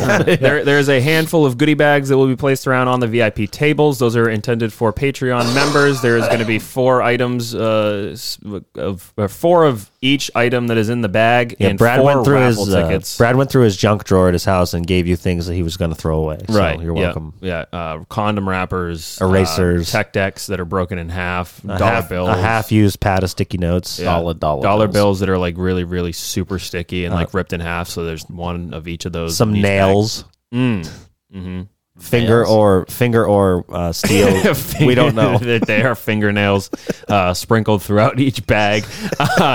No, but so they're meant for the entire table to spread around to the people that are subscribed on Patreon. So if you're not subscribed on Patreon, then fuck you. Yeah, don't grab anything because they're all in. You're gonna have to fight over each other. So, but I figured that honestly, you know what? Fight over it. Yeah, I figure if you guys are having a fist fight, If you're gonna fight, come up on stage and do it. Yeah. There's good lighting. Grab Battle Royal. We're gonna put a mic at the corner of the table, and you need to just exchange words like Joey Logano and Ty Gibbs and see what happens. Ty. It turns into a rap battle. Yeah. So yeah, looking Mom's forward to spaghetti. that. Hopefully this is a cool deal and it works out for everybody. It'll probably become an annual thing if it does. If it doesn't go good, we'll never do it again, and it'll be all your fault for not going. So Yeah, and we'll act like it never happened. 100%. you're taking food out of my cat's mouth by not supporting us at the Eric's Church live show. So no pressure, but I got to feed my family. Yeah. But yeah, and then Bob and I are wheels up at a brisk fucking early on, not super too early, but Friday, and got a whole fucking weekend already planned. Kicking it off with the sprint cars. You wanted the best. You got them for abreast. The Often imitated, never duplicated by the series that's paying more money than them and got more cars than them that races 2 nights after us. The World of Outlaws. I don't think that's quite how it goes, but It's close. yeah, Very close. High limit pays more and has more cars, but I feel Who's like we to say? didn't answer whoever, because of Tyler P. Most looking forward to. the World of Outlaws sprint cars. I don't get to see them very often. In fact, I've only seen them one other time, other than the one time in Volusia. So I was definitely making it a point. I was like to Brad, I don't care what you guys are doing. I'm going to Volusia for sprint cars. So Yeah, definitely. I'm looking forward to going to Volusia. Something that we don't get to often. The sprint cars are definitely on the top 3. Also, obviously looking forward to the modified race. the we have a lot NASCAR of Tour friends. race on Saturday was a huge deal last year, to the point where like the state fire marshals came in and said, stop selling tickets. You have too many people. And then we heard stories of people climbing through holes in the fences to get in.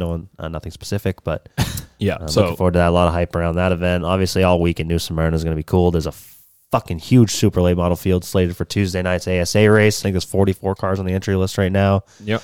We'll be doing big track stuff. Not that I really give a fuck about ARCA, and I'm pretty sure he hates me, but Justin Bonsignor is going to be running the ARCA race Saturday, so we got a little bit of a former guest and a friend to root for in that race. That'll be cool.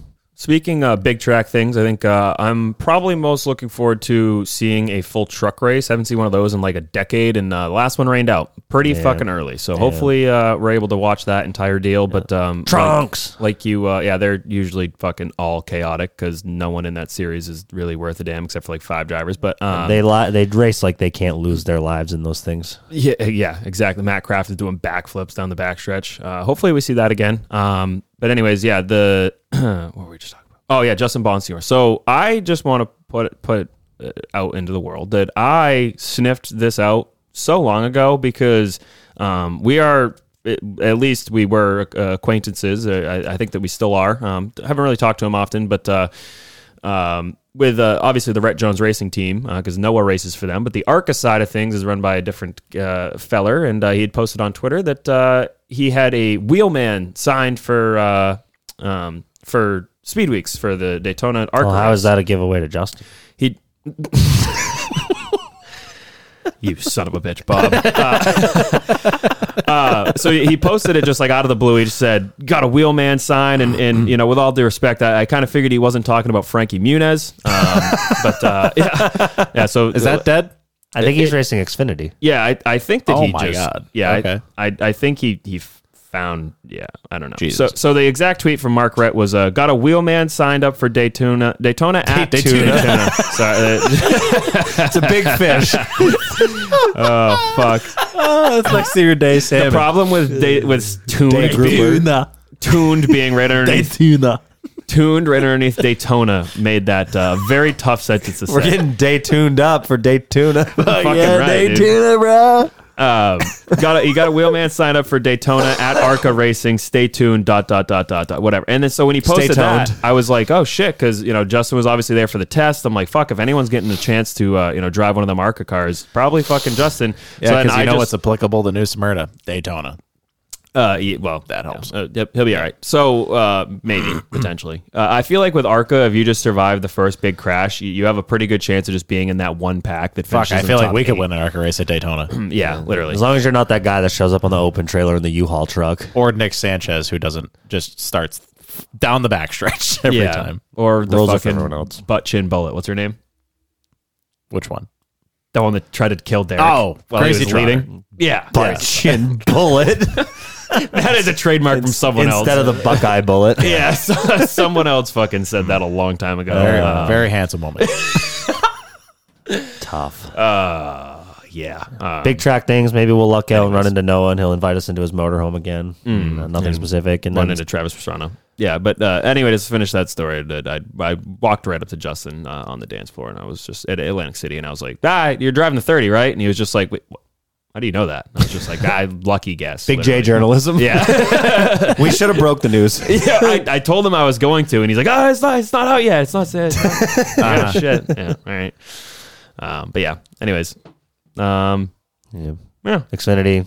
We're doing the 500. Probably not going to stay for the whole 500. We also have to leave our condo on Monday at 4:30 in the morning to make our flight back to Maine. So Sunday night will probably not count. No, it's good though, because most of the people that we're with down there, obviously, for us it's a little different, but a lot of the racers and our friends that are they're with teams. Some of them stay the night and they just go out to a nice dinner and then go to bed. So that's probably what we'll end up doing, I'm sure. And yeah, anyways, it's almost here. And more importantly, for the listeners of this show and the local pals, Thursday, be there. Yeah, looking forward to it. Are we going to do a show Monday while we're in Florida, or we might record some stuff? I don't know if we'll put it out. We're definitely going to be recording some shows while we're down there, and those shows currently are unsponsored. The Speed Week shows tend to be some of the most popular shows that we do have. So if you're out there and you do want to jump on board, DM one of us. And as for the actual live show, that will be our show that comes out on Monday. Hopefully, I would assume. Haven't obviously seen the exact setup. It might not. We don't know. Might not even be able to record it. Yeah. Might be a live show only thing. Yeah. If we can't record it, then sorry. But should have came. We will be recording stuff on Monday, but it's probably not going to come out on Monday. But stay tuned anyways. And we'll stay tuned. Daytona. Yeah. Stay tuned. Stay tuned. Stay day tuned. And, stay tuned. We'll be with you, obviously, at some point. Next week or whatever. But I think this is it.